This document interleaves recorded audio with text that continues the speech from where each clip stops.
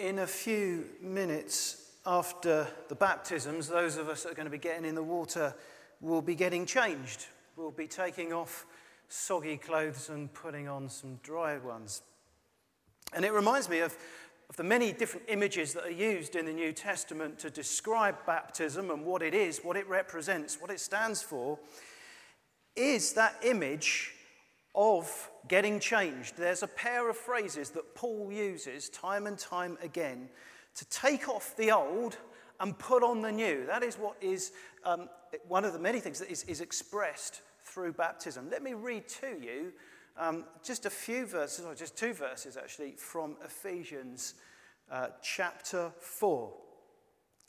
You were taught with regard to your former way of life to put off your old self, which is being corrupted by its deceitful desires, to be made new in the attitude of your minds, and to put on the new self, created to be like God in true righteousness and holiness.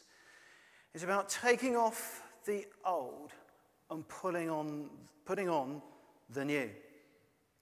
Let me ask you a question. Have you ever turned up to a situation and you've been dressed inappropriately? Either you've just completely misread the situation and you've been the only one in a suit and everyone else has been in jeans, or it's been the other way round. It's a really embarrassing one, isn't it? I'm going to share with you a story that is actually true, and I think I probably would rate it as, rate it as the most embarrassing situation of my life so far.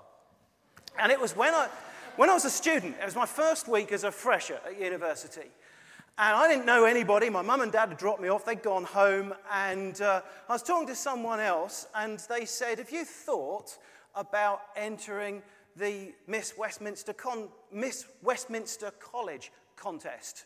I said, sorry, did you say Miss? They said, yeah. I said, they said, yeah, no, it's for the guys. You dress up in women's clothes and you walk along this platform. It's on Saturday night, so you've got a week to get ready, and people vote on who's is considered to be the beauty queen of Westminster College. I thought, I don't know anyone. Here's a good chance to get to know a few people. So I entered. So I'm going to confess that I spent the first week of my life as a student on a mission to find a girl the same sort of size as me from whom I could borrow a dress. And so I had some interesting conversations because I had to somehow, nobody knew each other, so everybody that I spoke to, it was hi, what's your name? Hi, I'm Russell. Yeah, so where are you from? Oh, yeah, I'm here, I'm a theology student. And at some point in the conversation, trying to introduce it naturally, could I borrow your clothes this weekend? Well, eventually I did manage to find a really nice dress. It fitted really well. And I needed some tights, so I thought I can't ask to borrow those. So I'll buy some. So I went in and bought the biggest pair of tights that I could find. And it was the weekend eventually came round, and the actual event was in the evening. In the afternoon, I thought I'd just better check that these tights do fit me. So I put them on. It took me a little while, but I eventually got them on. So I was standing there in front of the mirror, and I had tights up to here, and I don't know what, but normal clothes for me, a jumper down to here. I could hear people around, and I thought it would be good fun there's a guy who I'd just met called Richard, who was just down the corridor from me. I thought it would be good fun to make him laugh. And I noticed I'd actually had a little ladder in my tights. So I thought what I'll do is I'll tiptoe down the corridor, burst in on him, and say, Richard, I've laddered my tights. So I did. So slowly, tiptoed along the corridor, knocked on the door, and got ready to burst in and shout, Richard, I've laddered my tights. Now, there's something else I need to tell you before I finish this story. In that Richard was in his final year. I was in my first year. I'd been there a week already for Freshers' Week. Richard had just arrived, along with everyone else in his year, who were being dropped off by their parents. The other thing I need to tell you is that Richard's dad was a bishop. So I tapped on the door, I burst in, and I say, "Richard, I've laddered my tights." Only Richard wasn't there. But his mum and dad and his girlfriend's mum and dad were. Now, over the years, I've learnt to, partly because I'm a minister and partly because as you get older, I've got used to filtering my thoughts, and I've learned to process things before I verbalise them. But I was only 18 years old on this occasion, so I said the first thing that came into my head as I made a feeble attempt to try to redeem the situation and turn it into what might seem like a normal conversation. So they looked at me and my tights, and I looked at them, and I said with a straight face, "Oh, you haven't seen Richard, have you?" And they didn't say anything. They just went. So I said, "Well, if you see him, let me know," and walked out. Turning up inappropriately dressed isn't good. And there's a famous quotation, and it's attributed to various different people, Sir Ranulph Fiennes, Sir Alfred Wainwright, even I read Billy Connolly was supposed to have come out. I don't know who said it originally, it doesn't really matter. But the quote is this: "There's no such thing as bad weather, just inappropriate clothing." And the New Testament calls us to consider the way that we are dressed in a metaphorical sense, in a spiritual sense. And when Paul says that, symbolized in baptism, but it's a challenge that runs for us every single day of our lives, that being a disciple of Jesus is about taking off the new, and so it's taking off the old and putting on the new, it challenges us to the core as to what does it mean to be dressed spiritually. Are we appropriately dressed spiritually? What does it mean for us to take off the old and to put on the new? Well, let's just take a couple of minutes to think about what that might mean. Firstly, Paul says that if you are a disciple of Jesus, we need to get into the business of taking off the old. You know, that's a really powerful image, because as we go through our lives, we almost unwittingly end up putting on stuff. Spiritual stuff I'm talking now, without noticing. We accumulate things. For example, we begin to accumulate masks. Our habits and our behavior is such that we don't even realize the way that we interact with others. We wear masks. We project an image that is not the real self. And a question as we hear these words from Paul for us to ask ourselves is, do we wear a false mask that really needs to come off? A mask that is a projection but is not the true self. Another thing that we can accumulate almost unwittingly is a sense of resentment. Something can happen perhaps years ago and we've never quite let go of it. It becomes a grudge. It becomes part of us to the point that we don't even recognize its presence. But we can pick up those resentments and they brew away and they stew away in us. And as we get older and we become more and more cynical, we can almost feel relaxed about our cynicism and our attitudes, and we justify them, even make a virtue out of them. I saw somebody a while ago that had a t-shirt on and it said, "I'm not cynical, I'm just experienced." So we can pick up masks, we can pick up resentments and grudges, but our attitudes themselves over time can be desensitized.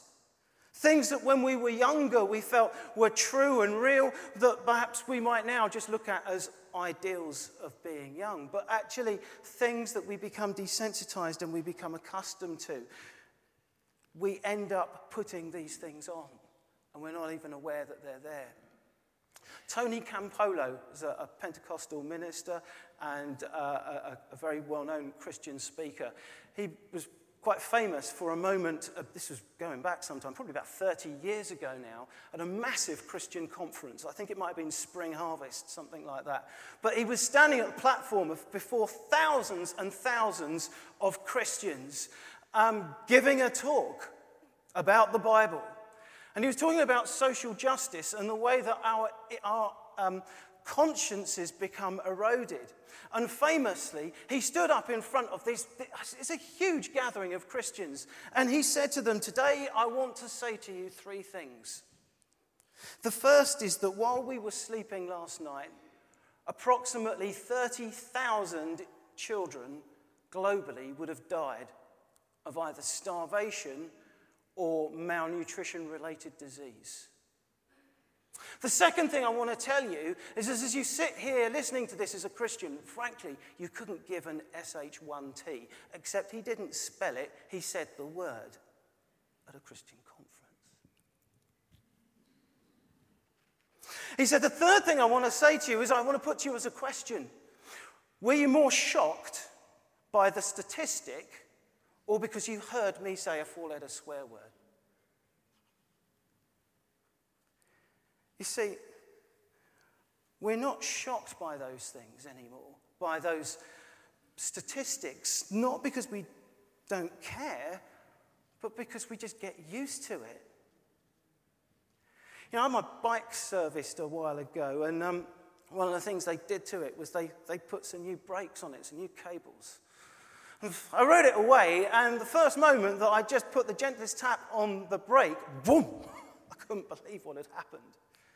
You see, all this time I've been riding around, and those brakes, those old brakes, had very gradually worn away. And when it happens gradually, you don't notice it. You don't. Something similar, I suggest, happens to us in our attitudes. And the danger is that the longer we've been around, the more those attitudes build up on us and around us. The clothes we accumulate that we're walking around wearing and we don't even know. And Paul says, that stuff, you need to take it off. And it's not just a once-in-moment thing that happens at baptism. It is expressed in baptism, but it's a daily challenge for us. Why is it daily? It has to be. Because if we don't keep an eye on ourselves, if we don't keep things in check, these things can build up. It's a daily challenge to throw off the old and to put on the new. So what is putting on the new? What might it mean? You know, sometimes people who are new to Christian faith will say, you know, so much of this Christianity stuff seems, frankly, well, weird. It seems strange. And you know, I'd say, yeah, of course it does. It should do. It's because it is weird and it is strange when our definition of normality is the world that we've become accustomed to. When we get used to those kind of statistics, when we get used to the norms around us, then yes, the message of the gospel is strange. The gospel is about how this world can be changed and will be changed. Jesus referred to that throughout his teaching as the kingdom of God.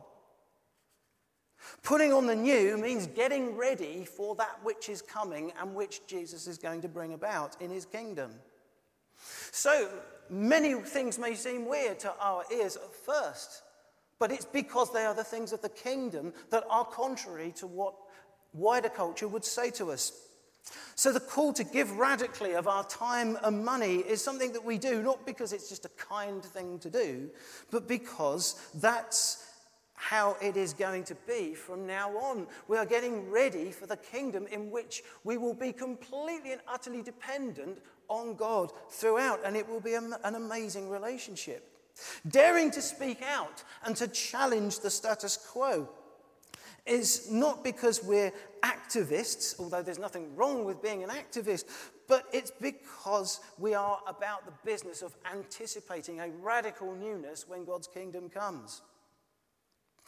You know, when we dare to live by faith and dream in hope in the face of what the world, of what would seem to be apparently hopeless circumstances, it's not because we're under some illusion, but because we take seriously the Bible's call to believe that God is on the move and that best is yet to come. When the Bible presents us with a vision of how we are to flourish as human beings, as sexual beings, whether that be in our marriage or in our singleness, it is contrary to the views of secular society. It's not because it's out of date or out of touch, but it's because it looks ahead to the kingdom of God, in which we will all flourish forever and ever. When we refuse to be crushed by anxiety or depression, even though we feel its haunting cloud looming. It's not just through personal resolve, but it's by knowing that God's promises are to be trusted and that he who is in us is greater than he who is in the world. When we sense that grief and despair could overwhelm us, but we lay hold instead of that peace that is deep within, that peace that comes from God alone, it's not because we're just optimistic, but it's because that we believe that some 2,000 years ago, one man actually did walk away from his grave. See, the call to follow Jesus, the call to cast off the old and to put on the new, even though it is one that may seem strange, but we should expect it to seem strange in our culture. And because it seems strange, it doesn't always fit comfortably at first. And it's not just at first, but it's throughout our lives. And being a disciple of Jesus, taking this stuff seriously, means that there will be stuff that we will be confronted by in God's word that doesn't always sit comfortably with how we feel. But we are called, if we are serious about this, about putting on the new, about putting on stuff that doesn't fit comfortably, but we grow into. I always chuckle around about September time, whenever it's either just before or at the end of school time. And across this town, you see lots of kids going off to school, to the secondary school, but you can always spot the new year sevens, not just because of their size, but because of their blazers. They usually come down to the knee, and there's little fingertips poking out the end of those sleeves as these great big blazers are hanging off them, blazers that eventually they will grow into. And I offer that to all of us as an image as we come to pray now and as we move to this time of baptism. Because it doesn't matter how old or how young we are, whether you've been a Christian for decades or whether it's brand new to you, faith is something that we're called to put on every day, to grow into. And whatever stage we're at, there will always in this life, this side of eternity, be that stuff that doesn't seem to fit quite right. It's not because it's not right, it's because we're not right. But God invites us to grow. And that's what's so exciting about being a Christian, is you cannot outgrow God.